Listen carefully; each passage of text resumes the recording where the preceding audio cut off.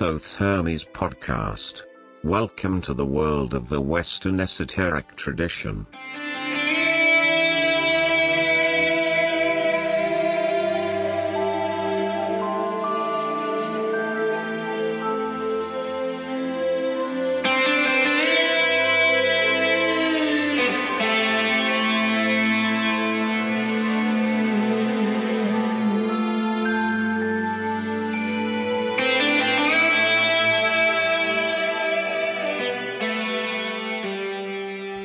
Hello, friends and listeners, and welcome to episode number 24 of season 8 of the Thoth Hermes podcast. And those of you who know the Thoth Hermes podcast a bit better, they know that 24 is the magical limit. So, yes, that's the season finale. It is the final episode of this season 8.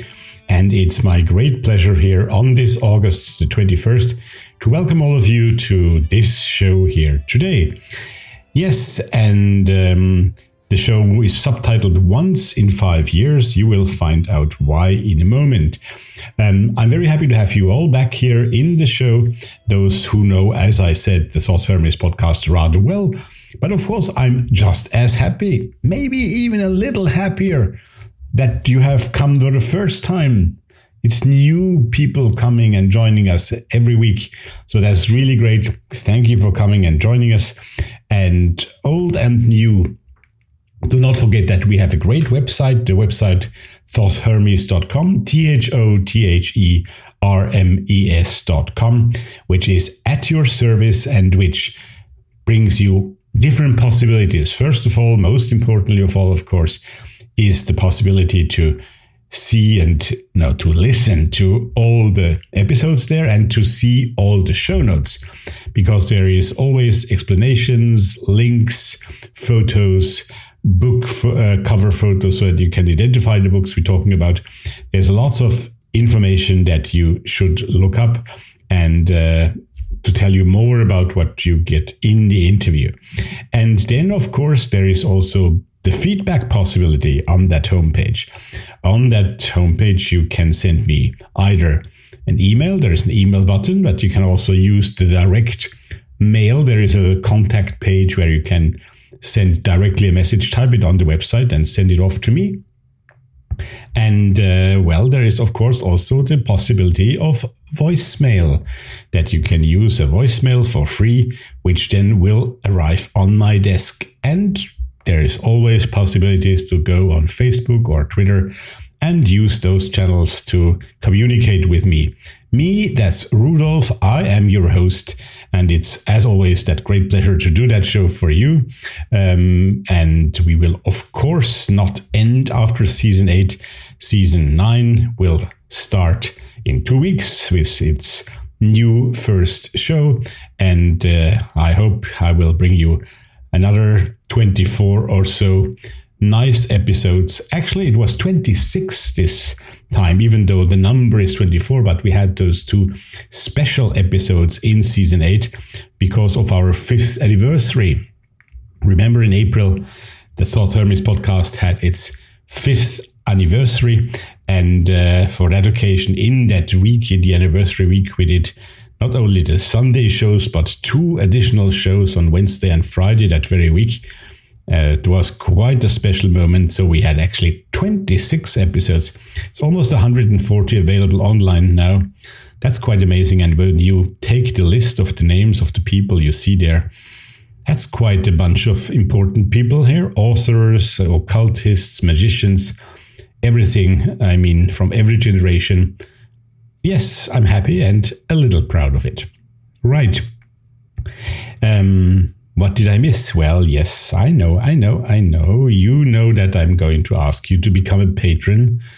Right. Yes, please do so. First of all, thanks to those who are patrons already, who every week contribute by their patronage to the sustainability and the maintenance of this podcast. We need more of you, please. It's important. Unfortunately, for all of us, the costs go up. They do go up. I know it's true for you in your private and personal life all days as well.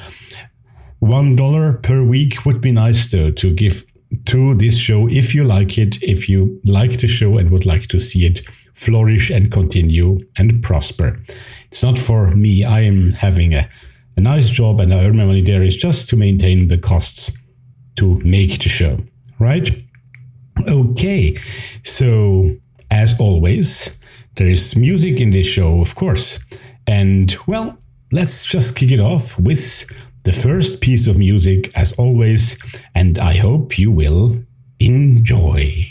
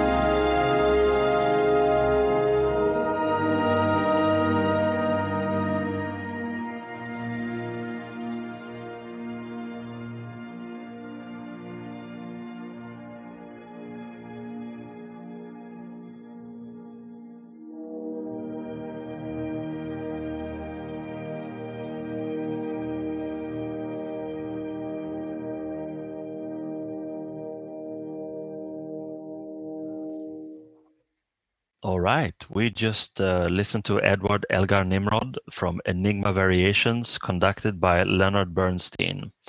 Now you might be surprised why you are listening to my voice, Carl Abrahamsson's voice, and not Rudolph's voice. Where is Rudolph?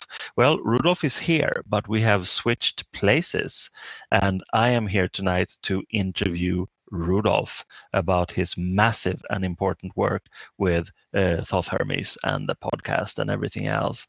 So very welcome to a special episode of the podcast hosted by me, Carl Abrahamsson, but focusing solely on the work of Rudolph. Very welcome. Here comes the interview. Hello, everyone, and welcome to quite a different setup this evening. As you can see, it's me, Carl Abrahamsson, talking, and not Rudolph yet. I have not hijacked the program or this evening. I have been invited to host this and to interview Rudolph after all his wonderful hard labor with the podcast with Thoth Hermes. There's so much to talk about. You have created this academy of sorts for a long time now, and so many episodes, all very substantial with interesting people.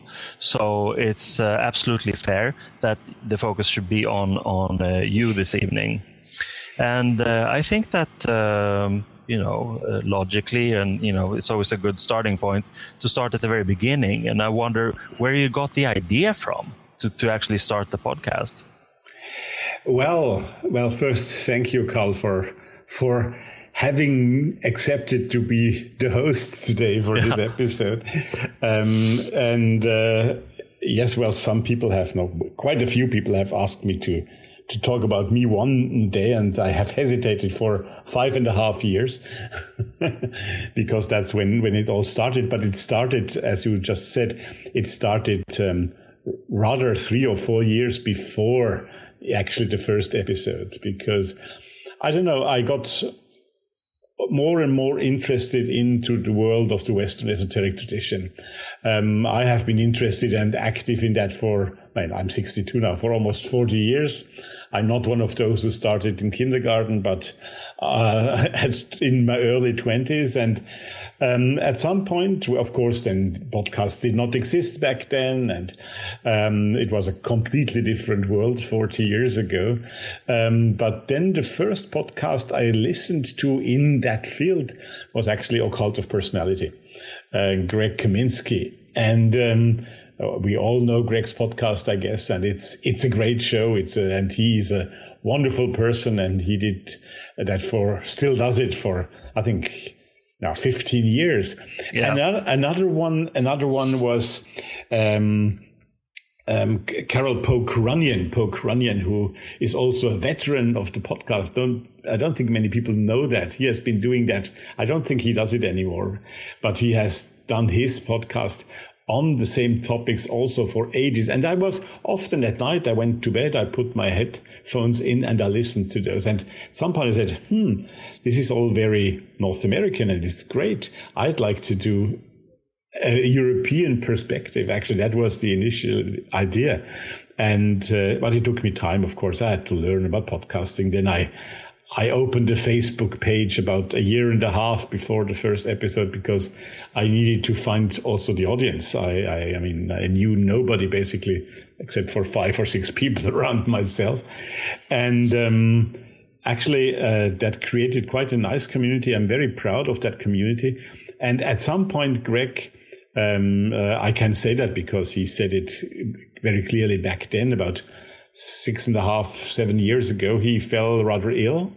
And he had some problems continuing the podcast because it was a workload that was too heavy at that time. And I contacted him and said, look, I'm planning to do my podcast as well. But so I don't want to give you bad feelings. I say that right from the beginning. But if you need help, I'm happy to do the cutting. I will learn lots from you and do the cutting of the sound files, etc. And I started doing that. And after 3 or 4 shows, he said, well, why don't you be my co-host? And so I started in the podcast world actively, so to speak, as Greg Kaminsky's co-host. And that was lovely, the experience and to learn from him, but also to just be with him. He's still a good friend and we have regular contact. Yeah, and then at some point I felt, okay, I have to jump into the water. And that's what I did. And Alan Richardson, who I had not known at all, but I just picked him by looking around who could be the right person to start with. And he was the first. And in April 20th, I guess, 2017, I launched the Thought Hermes podcast. Yeah, no, that's an amazing 5 years. And I mean, it's interesting also with this kind of, well, it's journalism in a way, how quickly it accumulates and becomes a body in its own right, like a little library in a way. And I'm thinking, I've been trying to, find something similar. And of course, there are podcasts of an esoteric nature or that thematically talk about it, but not quite in the same way. And I'm wondering, from your perspective, now that you have 5 years down the line, what would you say that makes Thought Hermes unique? Okay, well, I can only say what I try to do that it makes it unique, and hope that that will also be resented like that on the other side.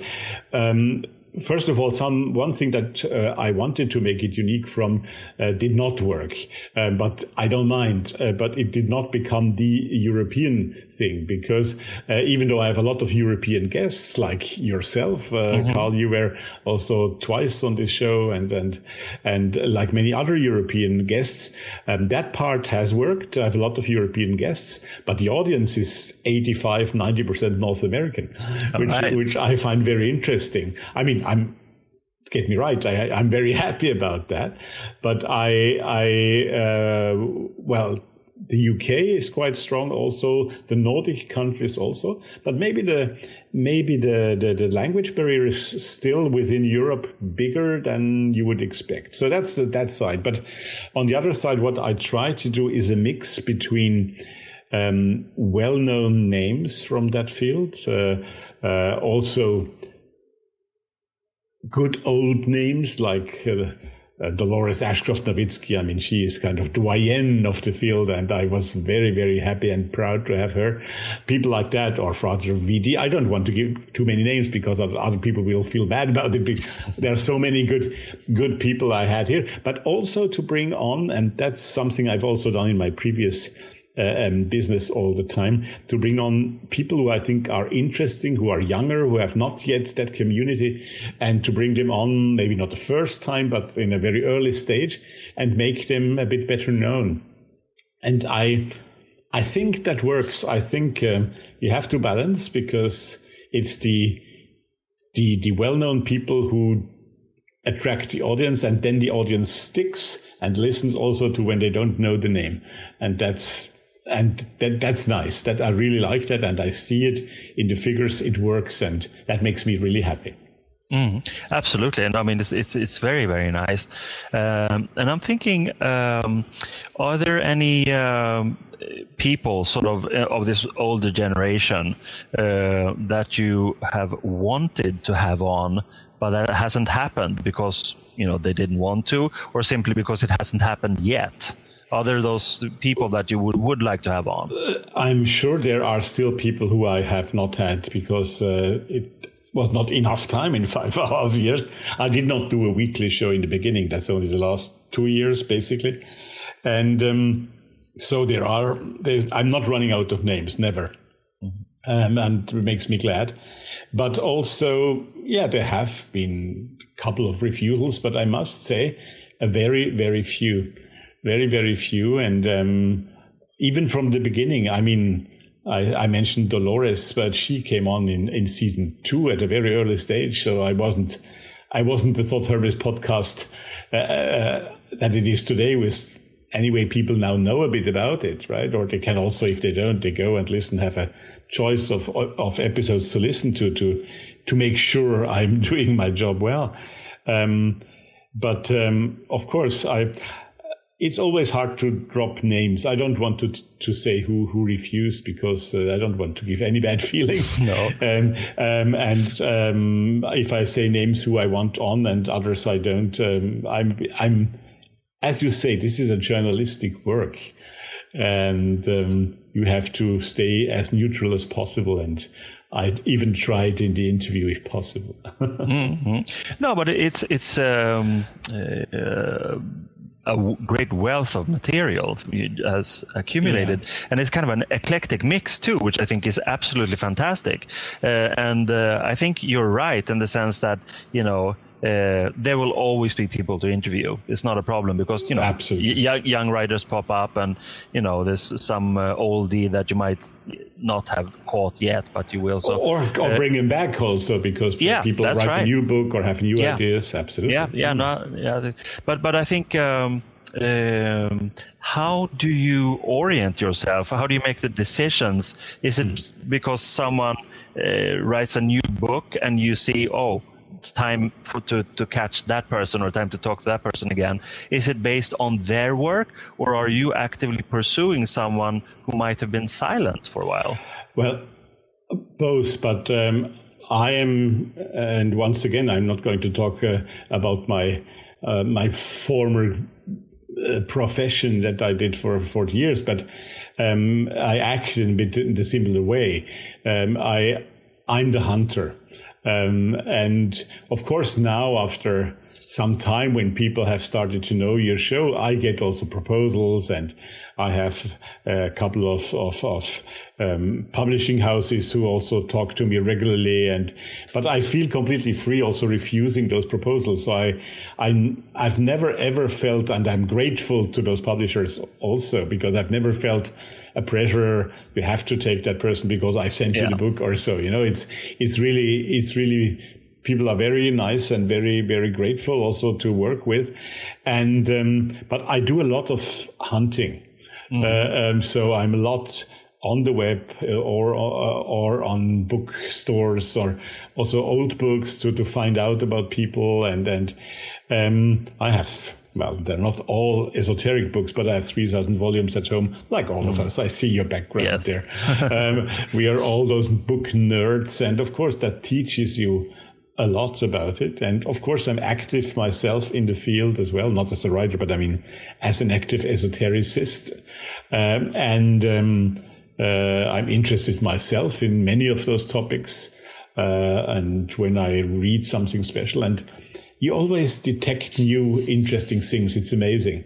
Even during the interview, sometimes you suddenly realize, hey, that person, we talk about this, but I wasn't aware that he or she is also so educated in or active in that other field. So it's really nice. Each episode for me has become, sounds like a cliche, but I learn at each episode. It's fascinating to speak to those people, and I think I've even made some friends, and that's nice. No, absolutely. And I think that's the difference in this sphere that we're in sort of, the online community, or whatever you want to call it, is that it's immediate, and it's very easy to build, networks and sort of synergetic effects. Whereas with books, it's much more laborious and takes time, of course. You can still have a good network, but this is so immediate. And I think that's why things that are great and intelligent and, well made can grow pretty quickly in a short period of time. There needs to be a buzz around it, but there won't be a buzz unless it's really good. So I think that's very, very interesting, and true in your case also. I wonder, you say you learn things, and everyone who spends time with Thoth Hermes and listens to the different episodes, of course, learn a lot, because the nature of the subject matter and what people are interested in is actually learning. It's sort of, you call it occult or esoteric, but it's still about actual things that can improve your life or make you go, oh, that's fantastic, in terms of epiphanies. And I'm thinking about it. You have even used the word yourself in a different context, the academy. And I don't mean the academy in the academic sense, but as a place where you collect learning simply. Was that something that was conscious in you from the very beginning? No, I don't think so. I must say I'm very happy about that it developed in that sense. And hopefully also when I listen to my more recent interviews, I think it can be felt that I have more knowledge than I had 5.5 years ago, not only on how I interview people, but also how I approach those people and how we discuss things. So, but I'm happy you're saying that this can be felt, that this is, yes, we did an academy and you were part of that at some point, but that the whole project is a bit like a library. You said that word, and I like that.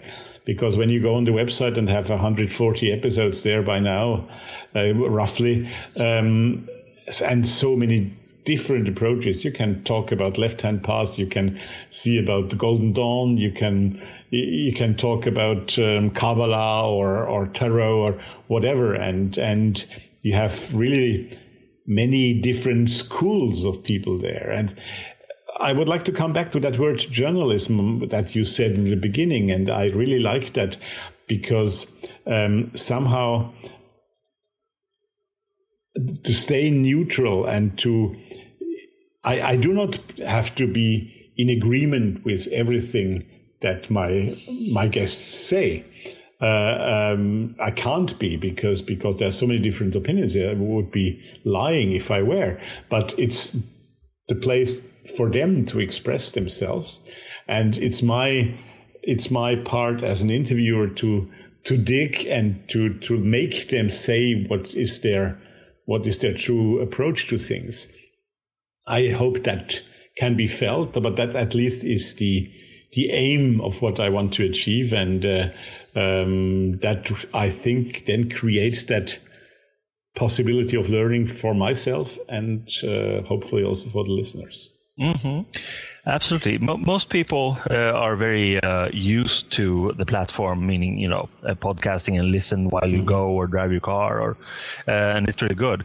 But haven't you ever given thought to the fact that it could be great to actually turn these interviews into books?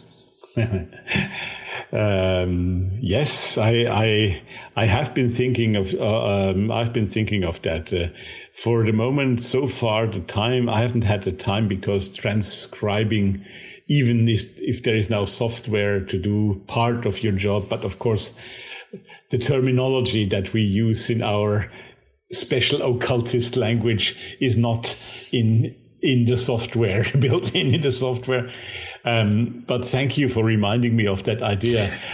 I'm not sure it wasn't even you yourself who already said that to me a couple of years back. Probably. But I have to think about it again. I'm yes. Well, I'm 62 now. I have 3 years to go before retirement. Maybe that's a job for retirement. Yeah, and maybe the AI software will be better by then also. Yes, exactly. Who knows? Yeah. No, but I think it's the same way. You build an academy of sorts in that sense, anthologizing material. And I think that could be very, very worthwhile because it's history writing and it's thematically poignant. If people are interested in this and that, you could organize that thematically with the issues, yes. So I'm curious what Rudolf does when he's not working on the podcast, when he's not online, if that happens sometime. It does happen quite a lot, actually. Well, what do you want to know? Do you want to know now or what I did before? I'm thinking more like now. Yes. What do you do to relax and just stay off screen? Well, when I'm off screen, either I'm at work at my day job, of course, which I might mention because it's nothing to do directly with this work, but it still has points where those things touch. I'm working as a funeral celebrant now. I've been working for the last 5 years in that field, and so I'm a bit the Anubis of Vienna, and being the priest for those people who do not want a priest. So I always say it like that. So I'm trying to accompany funerals, but speech-wise, right? Speaking there. But apart from that, I'm of course myself also an active hermeticist, occultist. I'm practicing a lot. I have been next March it'll be 30 years that I have been a Freemason. But that was not even the very beginning of my occupation in the field. I started in the field with shamanism, actually, in the very early years, and then anthroposophy caught me, and at some point I became a Freemason. And already by saying that little listing of development, you see that I'm also very eclectic with myself, and not only in the podcast. And that gave a complete image for me. Hermeticism is for me the word that I would use, that I really practice a lot. I do an hour of ritual work and meditation every morning when I get up. I use also a lot of time reading, of course, in the field, but also developing rituals, translating them. And I'm more a solitary worker, to be honest, in that field. By necessity in the first place, because I don't know how it is in your area in Sweden, but I was surprised how little serious occultist groups are around here in my area, in around Vienna or that part of Europe. And I do not want to travel for hours to do that. That should be something you like to do and not you have to do. Mm. And so, but in the end, I must say it's probably also my character. It comes quite well with my character. I'm better at working myself, except or when you need a group. There are cases where you need a group. But I prefer mostly doing the occultist work as a solitary. By its nature, you don't speak about it too much in detail, because it's kind of like giving a spell away. So generally speaking, it is ceremonial, hermetic. Yes, that's, and of course my previous business, the theater, is playing a role. Maybe we can speak about that a bit later, because music and magic is for me something that goes very close together. And ceremonial magic and theater is, of course, something that is a bit related. So probably that's part of my personality. Mm-hmm. Absolutely. I think it's a very interesting, it's not a dilemma, it's not a real dichotomy, but there is a kind of ambivalence in this relationship between occultism, which is a very complicated word, a phenomenon, and this contemporary time that we're in, where you've been doing this podcast for 5 years, and you have people talking about their personal practices and, perhaps revealing things, or at least being very, frank and honest. So you have this desire in people who are occultists to talk about their occultism, but perhaps it should be occult. But we're living in a contemporary time where it's already the rabbit is out of the hat, or the cat is out of the box, Yes. So that creates a big change in, I would say, the contemporary psyche, in a way, where things become not stigmatized at all, but rather encouraged as, mind expanding or consciousness boosting, or, all these things that can be marketed and sold in neat little packages. But it's still, I think, significant at this point where we're in this, problematic time in the evolution of the planet, that all these things pop up because they need to. I think it's part of a kind of survival instinct of the planet. And there, I think your podcast is a great resource in that sense, that you can find intelligent people talking about these very, very fascinating, but often quite complex subjects and areas. And I think that's a very good thing. Yes, and that's why I also, you opened many doors for me here, if I may. On one hand, that how we both hesitate using the words, because sometimes I say esotericism, sometimes I say occultism, meaning basically the same thing. I'd rather say esotericism, but then the word esotericism has been so much abused in a very superficial way, being used for everything that is not, to me, esotericism. That's why I prefer personally occultism, but it has that dark touch to it, which it doesn't have for me. So I'm hesitating with that. But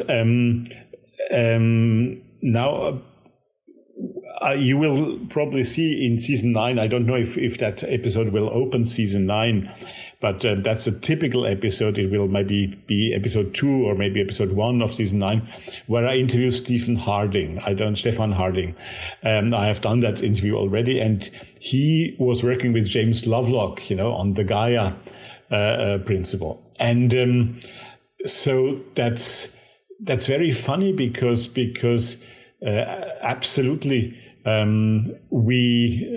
Somebody sends us some talks here. That's nice. That we have to. Well, why are we separating that? Is occultism not only for the private seller, but it's something we need to do in the open. But exactly that goes in contrary with the word. You're absolutely right. So Stefan Harding, of course, he works for the planet, for the climate, but in a way that uses alchemy. You see those fields cross, and I think it's important to show that. And also when you do ceremonial magic, if you do it in an order or even solitary, if you do it, for example, with a Golden Dawn background, you will always work for the planet and not for yourself. That's one of the baselines of ceremonial magic in serious groups, right? Right. Yeah. When you talk to so many people and they're all very passionate about what they're doing and eloquent, and they have all this knowledge, there's a risk, I guess, that it becomes like an intellectual pursuit. You look at it as knowledge in a way. But have you ever come across something during these 5 years, some episode, some person, some teaching that has made you go epiphanic and say, wow, I really need to take this aside and integrate it and that it changed your life in a way? Or added to your life? Yes, added would be the right word, yes, but definitely. Even very recently, to be honest, I mean, well, I'm name dropping now, but why not? But Ian Rees, which was the last interview I did, I hadn't known him, honestly, right? I hadn't known him, and because he just published his first book, even though he's about my age, on Diane Fortune, and he also sent me a manuscript of a second book he will be publishing later this year, and I read that, and I said, hey. That's great. That's about Kabbalah, but to me, it was it made so many things much clearer when I read that manuscript. And I hope it will be the same when other people read it in the fall. But, yes, that, for example, added to my understanding. There are many other examples to that, but that's just the most recent that I have in mind. But, it does happen, and that's the learning I enjoy most. You learn how to interview, but you learn content, you learn personal approach of things, and that's really great.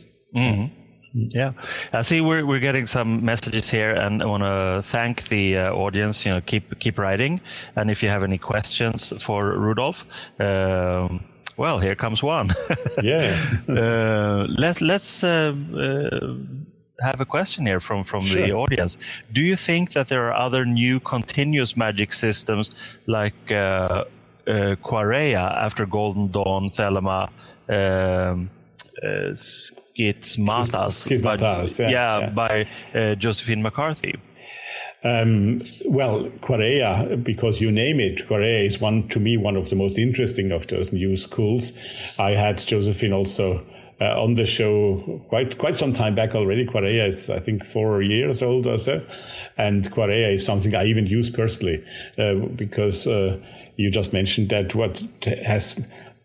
Quareia has not changed my life, but it has given me approaches to things in a new way, especially because she talks a lot about being grounded in the place where you are, or also in the time where you are. At the time, I was living in a place where the Swedes, actually, Karl, in the 30 Years' War had fought the Austrians in that very place where I lived. And there were certainly a lot of dead people underneath my house. And actually, my wife and I, we had problems with that. We moved away from it. And Quareia made me aware of what it was. I'm not joking. This is really something that's really touched my life there.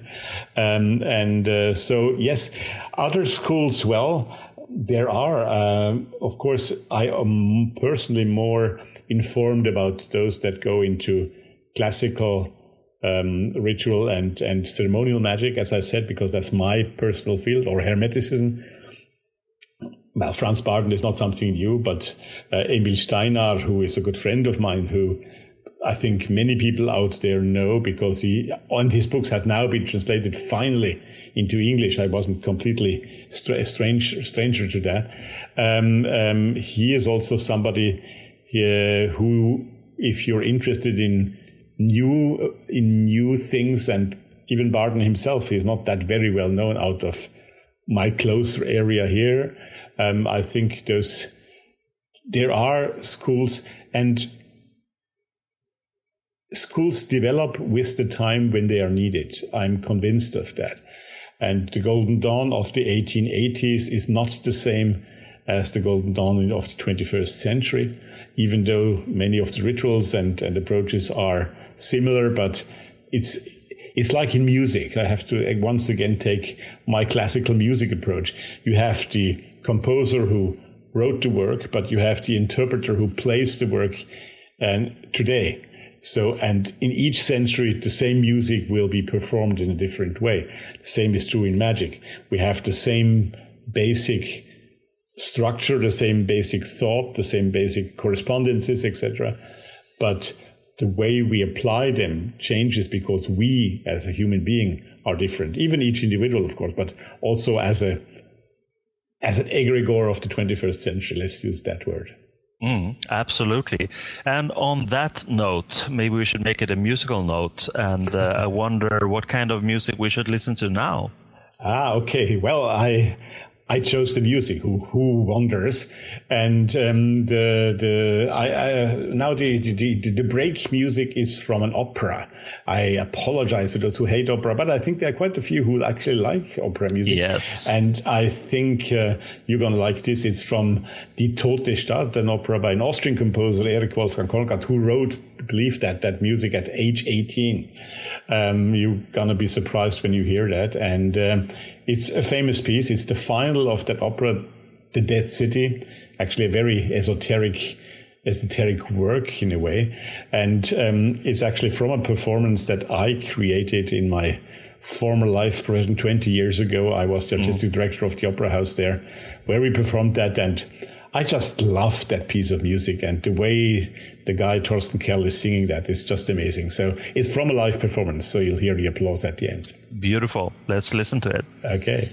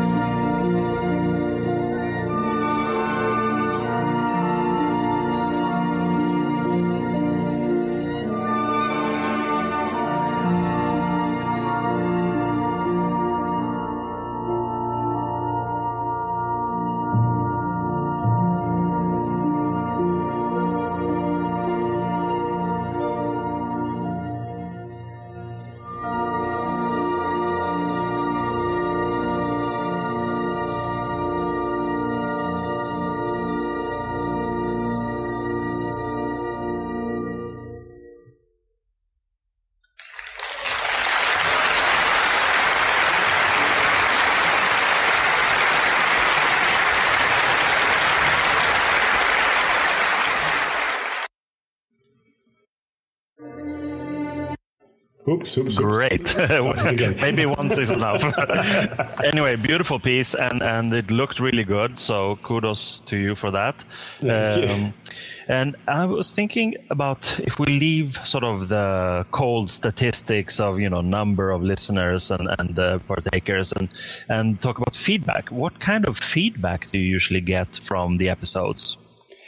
Well, I get regular feedback. That's the first thing to say. So that's very nice, and I think a very good sign, right? What I'm going to say something horrible now. I don't like Facebook and Twitter at all, right? In general, because I think, well, yes. Let me not say what I think, but I'm highly, highly surprised, really, and I'm not trying to be nice to people. I have, in 5.5 years, hardly had any really stupid remarks or, just the usual Facebook thing. Hardly anything. So the community that is out there on Facebook and Twitter around Todd Hermes, but probably also around the whole esoteric occult world, they really use those social media in a way to communicate, to be together. And that gives me a lot of very nice feedback actually there. I mean, nice feedback is not only positive feedback. Nice feedback can also be a criticism that is helpful or ideas that you need or stuff like that. That's nice feedback to me. And there's, I think about 10 to 20 messages for each episode I would get on different channels, also by email or whatever. So that's work, but that's good. Mm-hmm. Yeah, no, that's absolutely good. Yeah. But how do you think that the podcast could develop? Or do you want to keep the same formula, or do you want to integrate other things? Or? Oh, now you're touching a very, very, very interesting question because, well, I have no idea what to say to that. First of all, it's interesting when I see the 5.5 years, things have changed sometimes. I've tried a few things. For example, I was very surprised the 100th episode I did on video. And this today is the second one on video, right? But that didn't change my audience at all. I had expected there is another extra audience that might be added because people like to see it. No. It had no effect whatsoever, not even on the YouTube channel where the only video version was available. The Ex Libris thing I did, I thought it would be a good idea, but funny enough, people didn't like that format as much as and it was much more work because it was 4 interviews you had to put together and blah, blah, blah. So I gave that up again. So you see, I try to change things, and I have a few ideas in my mind. I'm honest, trying this live format here today is one of the trials. I'm not saying this is going to happen in the next months, but I'm trying it out and see how I feel with it, how my audience feels with it. That might be an option. But I'm very careful about developing. I would love to do features. I'd love to do features on certain topics which is more like a documentary almost, so that maybe adding to the library in a new and interesting way.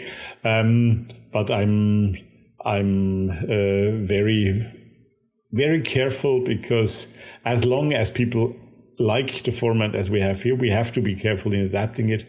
And I'm also, people are listening to this here now, and also in the podcast from tomorrow on. Do let me know if you have format ideas that you would like to see, and I'll see what I can do about it. Mm. Yeah, one thing that came to mind now is maybe some kind of round table talk on a specific theme. Absolutely, that was also something I have already thought about. Absolutely. Mm. And the technical, I had to learn the technology as well. I feel nowadays much more secure about doing a roundtable than I would have felt 2 years ago, 3 years ago, because it's technically much more complicated, of course. Mm. But I have learned, and the technology has become easier. So, and am I telling you a secret that many of our colleague ecologists are not really tech freaks? It sometimes takes me 15 minutes to make an interview start before we have all set up the way. Yes. Yeah. But I think that there's so many different kinds of variations of technological themes or platforms that are basically they carry the same potential. It's just a matter of learning the one that has the best interface. Absolutely. And I'm sure there are many. I was thinking, what kind of beneficial, positive aspects do you want the podcast to have for people? Well, I hope that they discover things. I hope that they find out more in-depth information about the things they already practice or know or have interest in. But especially, and that I think is what I like most when it happens that somebody discovers a new field. It goes also the other way around. For example, a very recent interview I had on non-dual shamanism. I mean, as I said, shamanism I know quite well because it was at my beginnings. Non-dual shamanism sounds like a contradiction per se. So somebody from the audience suggested that book and that author to me. And I read the book. So again, something that added to my knowledge. Not that I will practice that now because it may be not exactly what I am looking for, but I have had a feedback from quite a few people who said, oh, we didn't know that. And we've now started working it. So I think that's one of the aims, that people discover things but not only that they use it, but that they just get curious about it, that they find out there's so much out there and it all goes into our same work. We all work for the same, well, almost all work for the same development of humanity, of the planet, and if we are Bardonists or if we work a serious left-hand path or whatever, if we do it with involvement and we do it with intention, then it's good. And to strengthen that curiosity, that intention, that's one of the aims, I think. Mm. When you're young, I mean, that can go on when you're grown up too. You're usually kind of an intuitive amateur in the French sense of the word. You love what you're studying, yes, and it inspires you. And then you grow up, and you some of us become, professionals in the field of relaying information of an esoteric nature in a way. And then you also get swamped with information coming in, and it becomes a professional thing. So I'm wondering, for instance, do you have time or energy enough to get all the information that you're offered? I mean, thinking of books from publishers, for instance, who want to pitch good ideas to you for interviews, for instance. I hope I do. I mean, I spend a lot of time with it, and not because I'm a nerd alone. Maybe I'm also a nerd, but it's just because it interests me. And I mean, I have 3 grown-up children. They don't need me anymore. They are spread across the world, and my wife is very supporting of what I do here. So that gives me time and leisure also to do it. And yes. I'm not saying I read every book I get. I'm a good cross reader. And when something interests me, then I take it again and read it in depth. But also that 40 years of artistic direction taught me how to cross read and how to develop a sense of finding out what can be interesting and what also, there might be really interesting books and good books, but an interview won't help it because it cannot be transmitted with this media that exists. You have to distinguish between what can be said in a podcast and will work. There might be interesting things that cannot be passed on in that medium. But yeah, I think I spend several hours per day in the field, so to speak. And of course, that gives you a broad overview on things. You mentioned early on things that you sort of passed through in terms of teachings, like the shamanism and Freemasonry and other things. But I'm curious, if we return to that, how would you define yourself spiritually? Is it easy to answer, or are you as eclectic as the podcast? I hope I'm not as eclectic as the podcast, because that would be difficult. But I'm rather eclectic. Once again, I can say what I found out about myself now here, because we mentioned the music thing earlier. I only found out about 10 years ago or so that my talent for finding, how shall I say that? I think I have a talent to discover voices, to work with them in a way that I find the right roles for them, to also discover pieces, and not like I do in the podcast, to find out the little gem that needs to be polished, right? To find out. That's a talent I have, and that's a talent which now I know, but I only found out about 10 years ago, has always been there, which I nowadays relate to occultist and magical work. I always was puzzled when I was sitting in a rehearsal and didn't do anything, just watching it and seeing how it went, how tired I was afterwards, how worn out I was, because I passed on so much energy to those people on stage, and that helped it get together. That might sound very weird for some people who are not in that business, but I'm convinced that that's what happened. And I only found out much later that this probably is related to my esoteric occult work, because I create that energy. And of course, the arts and magic, they are related. Both are, to cite Aleister Crowley once again, the arts and the science to change the world with your thinking and with your work. And that's exactly what happens on the stage, for example, when you think a special way. So I think so. Now I've lost track of what I wanted to say. I was I was in the music so much there, so now I have lost in that. Yeah, but I think it's they are the same basically. Yes. One is slightly more compartmentalized because of our culture and the way our lives are structured. Yes. So we keep that, our little esoteric interest.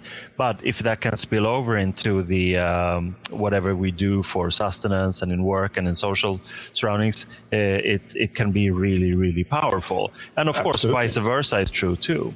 But you need also a strong convincing of yourself to do that. When I started the podcast, people might remember that I still had my Facebook page under the name of Nossi Seuton and not Rudolf Berger, because I was just about to get out of the theater world and come into that other field of work that I do now.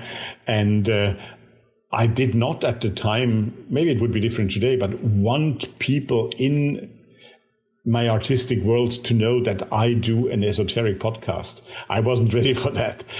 So I have changed, but it's also because that world is still very conservative, as strange as it sounds, right?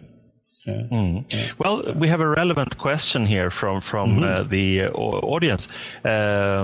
CWH writes, what is the importance of the space between exoteric and esoteric world?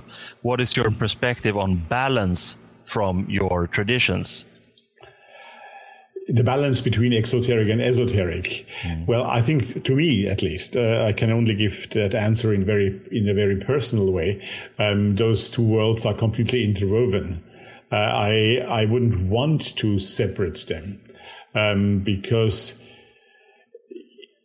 what I always hate is that difference that is being made between science or natural science and the spiritual world. And I say spiritual here on purpose, because for me the occult world is included in the spiritual world. And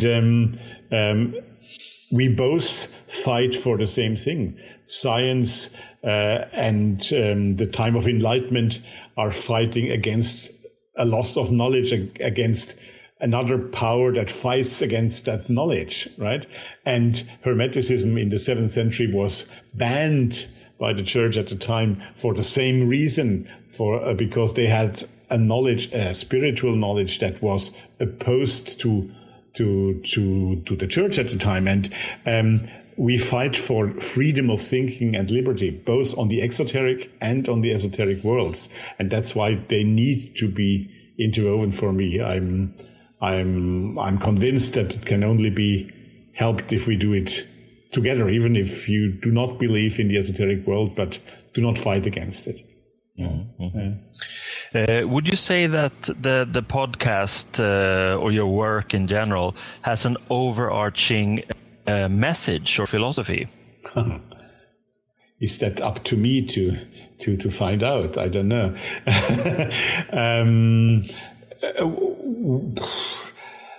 Well, get to know things. Maybe that's what I would say. I mean, even its name, Thoth Hermes. Of course, it's on purpose that I use both those names, the Greek and the Egyptian, because I don't think limiting it to one background is good. I limit it to the Western tradition because I have the impression, I have the feeling that you can't do everything, and I'm much more versed in the Western tradition. And I take it with Rudolf Steiner, who, as I said, was one of my early influences, when I said I have to know my tradition first before I can work in a tradition which is not mine, and that's why I want to know my Western tradition first. But if you look through the roster of the episodes, there were also, of course, moments when we went across that border and talked about both sides, if there are both sides, if they're not the same two faces of the same coin, actually. Mm-hmm. Scott Derrickson writes, I don't know if I can ask a question here. Yes, you can. But which guest or program had the largest impact on you? That's a tricky one. I'm 139 will be disappointed. I think I have mentioned her already, Dolores Ashcroft-Nowitzki, because probably she's the doyenne to me. She's you like that style of Edward Butler and her work or not, right? But the way she talks about it, she was 92 when we did the interview. She's still working with the same strengths as she's now 96, I believe, or 95. But she was 92 when we did the interview. She sounds like a 25-year-old. She was so amazing, and what she told me there, and I mean, she was really impressive. And I think she had, and it was also at an early stage of my work in the podcast. So, it was even more impressive at that moment to me, of course. Yeah. Mm-hmm. Yeah. Can I maybe just quickly reply to two or three of those questions? Yes, of course. Yeah. No, I did not do anything on the langage des oiseaux yet, language of the birds, because somebody, CWH, has asked also that, but it's a good idea, and it is certainly on my list, but I haven't done yet. So, Judy Richard, who is a really very nice guy, writing to me often, he gives me a lot of feedback and is a supporter of the show. Thank you, Richard. He asked to bring on some real Franz Barden expert. You're right, Richard. Have you listened to Ron Clark? I believe he is a real expert on that recently, but he's certainly not going to be the last Franz Barden expert on the show. You're absolutely right. And then the question by Phil about Wouter Hanegraaff. Yes, I have had several academician, now I speak French, academic people on the show. And I have not asked Wouter, you're right, but we had also Karol Kasak recently, we had Chris Judice, we had, help me, Carl, he's from Göteborg, Henrik Bogdan, yeah. Exactly. So we've had, and it's really interesting to have those people because they have it's very interesting how the approach of the academia towards occultism, and Carl is a specialist on that question, has changed over the years. So, yeah, sorry to intervene, but I just thought I should answer those questions. Yeah. No, absolutely. And I think if people are interesting, they're interesting, whether they come specifically from an academic point of view or if they're, devout practitioners. And I think this is also an interesting field because it's very much what I call a colorful gray area.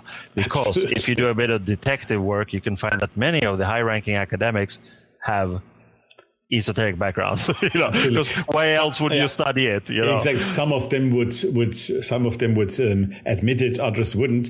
But it was very funny that Richard Kaczynski, I believe it was, but he is not one of those. But we were discussing the question, right? And he said something very funny. Would you not want a Catholic priest to study theology? So why would you not, the practicing occultist, have studied the occult academia? So yes, I'm absolutely with him on that. But well, I think Walter Hanegraaff would have something to say about that, and his opinion on that. Absolutely. Yeah. I'm thinking if we just toy with the idea that magic works, right? Yes, let's do that. And that means that we can upheave space, we can upheave time, we can travel freely and unhampered. You, as being a podcast producer and a researcher, and you're looking for gnosis, if all these things could be upheaved and you could travel in time and space, who would be your absolute dream guest for the podcast? Ooh, only one? Only one, Rudolf. Only one. Oh my God. No, sorry. Let's make it 3 then. Okay, thank you. And again, you might be surprised because there might be 3 different approaches. And I wasn't prepared for that question. I wasn't prepared for any of those questions. People might think that we prepared this podcast, but I said to Carl, do you need any information beforehand? No. And I said, okay, I shut up now. He'll gonna do that like that. So I've not been prepared to that question. Well, Aleister Crowley would be one of them, certainly, because I'm personally, people know that a bit skeptical about him, right? But I would love to interview him because I would like to find out myself if I'm right or if I'm wrong. And I would probably be wrong. And on the other hand, in the same time field, I think Mathers would be somebody I'd like to talk to, because of course the origin of the Golden Dawn and the very also doubtful parts of the origin of the Golden Dawn and what happened afterwards, when he left for Paris and Florence Farr took over. So that's a fascinating story I'd like to know more about firsthand. Right. Also for the audience, I think would be interesting. And John Dee, funny enough. Yeah. John Dee would certainly be not in order, but the third person if I have only 3 choices. Right. And I think for Dee specifically, it would be very weird to be on a podcast. He can't relate. Crowley could relate to radio and TV, radio and movies. Yeah. So, you've produced a lot of stuff. 5 years have passed and more, and you say that the list is still it's not inexhaustible. There are still people to talk to. Oh, yeah. What happens now, though? Like in the immediate future? There's a new season coming up, right? There's a new season coming up, yes. Well, it's building. It's not, I said Stefan Harding is going to be on the show. That's for sure already. We just get a message in about, yes, thank you. You were also mentioning Joe Vegas to me at some point. Joe Vegas, I wanted to do an interview in July, but the book is not ready to come out yet. So, and publishers don't like when you talk about the book 3 months before it's printed. So Joe is definitely coming in this. Joe Vegas is coming in this coming season, but I can't tell you exactly when. Helen van Arts is coming with her new book also very soon. So somebody who is writing under the name Steve D. He's not called D, but that's a pseudonym. It's not John D. I'm interviewing, but Steve D. About Zen and the Western esoteric tradition. That's an interesting one. So just a few names to. I don't want to give away too much, Carl, but that's the immediate next ones. But Joe maybe still in November or December, but and I believe Carl Abrahamsson is back in February, if I'm not wrong. That's when his new book is due. Anytime. Yeah. No, but I have you on the list. I have a little list here actually of books that I always have that list with me here. Oops, just very briefly. And most of the people on that list and with the dates of the new books are planned for the near future. Fantastic. Well, thank you, Rudolf. Is there anything that you would like to add in this very, very special episode? Oh, even that question was not planned.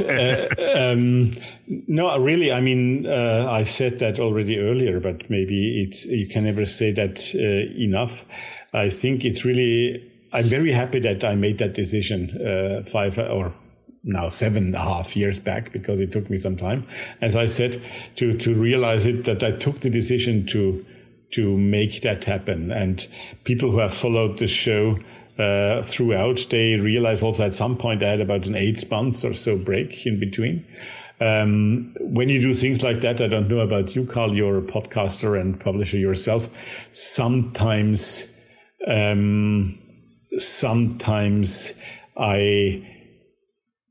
you have doubtful moments and say, is it worth it? And there's a question coming in now that exactly goes to that point. If you give me the moments to answer that Absolutely. question. It came from the astral plane. Exactly. And I know who I know the initials, and she's really writing from the astral planes. Yeah. And we get a message saying your recent amalgamation and the creation of Kaikobad Radio was so rich and varied. Can you speak about the future of it and the practicalities of maintaining it? Carl, you are also part of that content of that project. I don't know how many of the listeners here have actually realized that Kaikobad Radio existed, and that might even be one of the problems. Kaikobad Radio, I started it about 4 months ago, I believe, and it's a 24/7. It was a 24/7 internet radio with content from again 25 different content providers like Carl Abrahamsson, like Glitchbottle, for example, Occult of Personality, the Theosophical Society in America, just to name a few, 25 providers of content, a golden cauldron, as our guest here says. And the problem is it's work, it's time, it's money. That's fine as long as the result works, right? But then you have only 40 or 50 people a week, then the 3 hours you pass every week is becoming a bit too much, and also the money you put into it. So what would be needed? I think it would be needed to I'm not really good at social media publicity because I don't like to do it. That's the whole thing. I like producing content on the podcast, on the radio. I like selecting topics and doing things. I can pass hours on that. I hate writing a message on Facebook and say, hey, look, we are doing an interview next week. I just don't like it. So if anybody listens out there and says, hey, I'll do that for you, I might consider to bring Kaikobad Radio, who stopped yesterday actually, to bring Kaikobad Radio on again. And maybe this is also the occasion to thank one person, because my friend Ursula here from Salzburg, Austria, she has been writing the newsletters and the web page articles on the show notes for the last 2 years for me. And that's an enormous amount of work she took off me. And I want to thank her also, really, because it's a lot of work, and it makes it so much easier for me. But something like that would be needed to revive Kaikobad Radio. Somebody who would do the social media work. I think that's the word to use. Correct me if I'm wrong, Carl. But I think I think absolutely that's the correct one. And for what it's worth, it's just a necessary part of that is online culture. Absolutely. And I hope you find a good person who can bring Kaikobad Radio back. That would be very, very nice. but I certainly understand your your feelings towards it, because there's a limit to all kinds of altruism. Absolutely. And I think you reached one, but maybe it'll come back. I want to keep Thoth Hermes at the level it is and not drop in quality because I do another thing. So Thoth Hermes is my main focus, and that's where I put the quality and energy first. And I also need to read those books, as you said, right? I need to read those books, research who will I bring on. That takes time. It's not just doing the interviews. Mm-hmm. Absolutely. Well, I think we could sum up by saying you've done a great job, and it's very inspiring to take part of like old episodes. There's still so many that I haven't listened to yet. So it's a treasure trove, and I think you're doing the right thing. Just keep up the good work and produce new episodes, and then what happens with Kaikobad will show itself. I think these things can become little beasts, and when it's no fun anymore, then it's time to reconsider. But I think you're having great fun with Thoth Hermes, the podcast. Oh, absolutely. So, Kaikobad is not dead; it's just sleeping. Is sleeping, exactly. It's in hibernation. Exactly. So, and I think perhaps it's suitable if we end with a beautiful piece of music. Yes. The old Bob Dylan song, Make You Feel My Love. And in this version, it's a young singer called Emily Linge. Thank you to the audience. Thank you, Rudolf. And we'll see you again soon. Thank you. Thank you, Carl, for having me.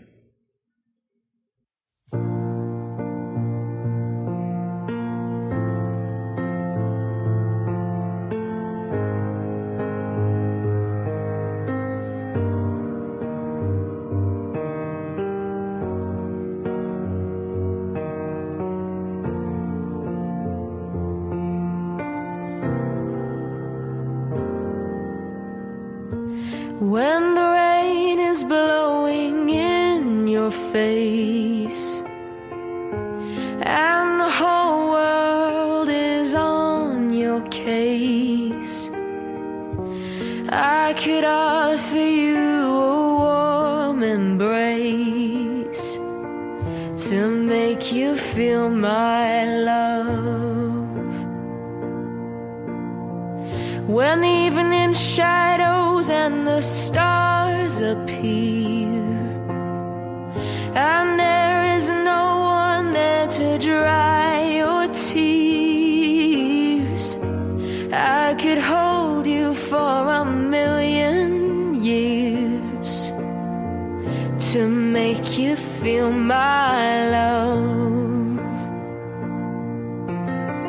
I know you haven't made your mind up yet, but I would never do you wrong.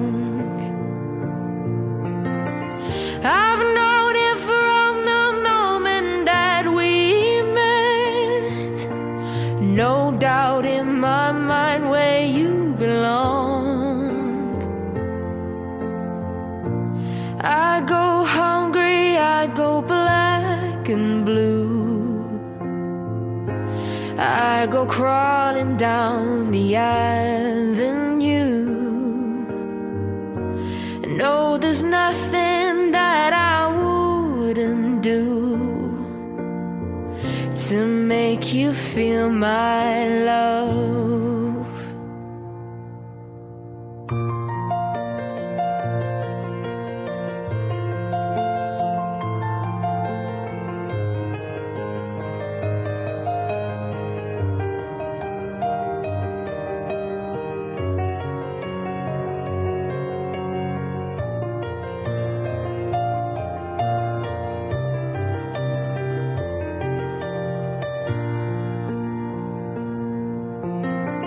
The storms are raging on the rolling sea, and on the highway of regret, the winds of change are blowing wild and free. You ain't seen nothing like me yet. I could make you happy, make make your dreams come true. Nothing that I wouldn't do. Go to the ends of the earth for you, to make you feel my love, to make you feel my love.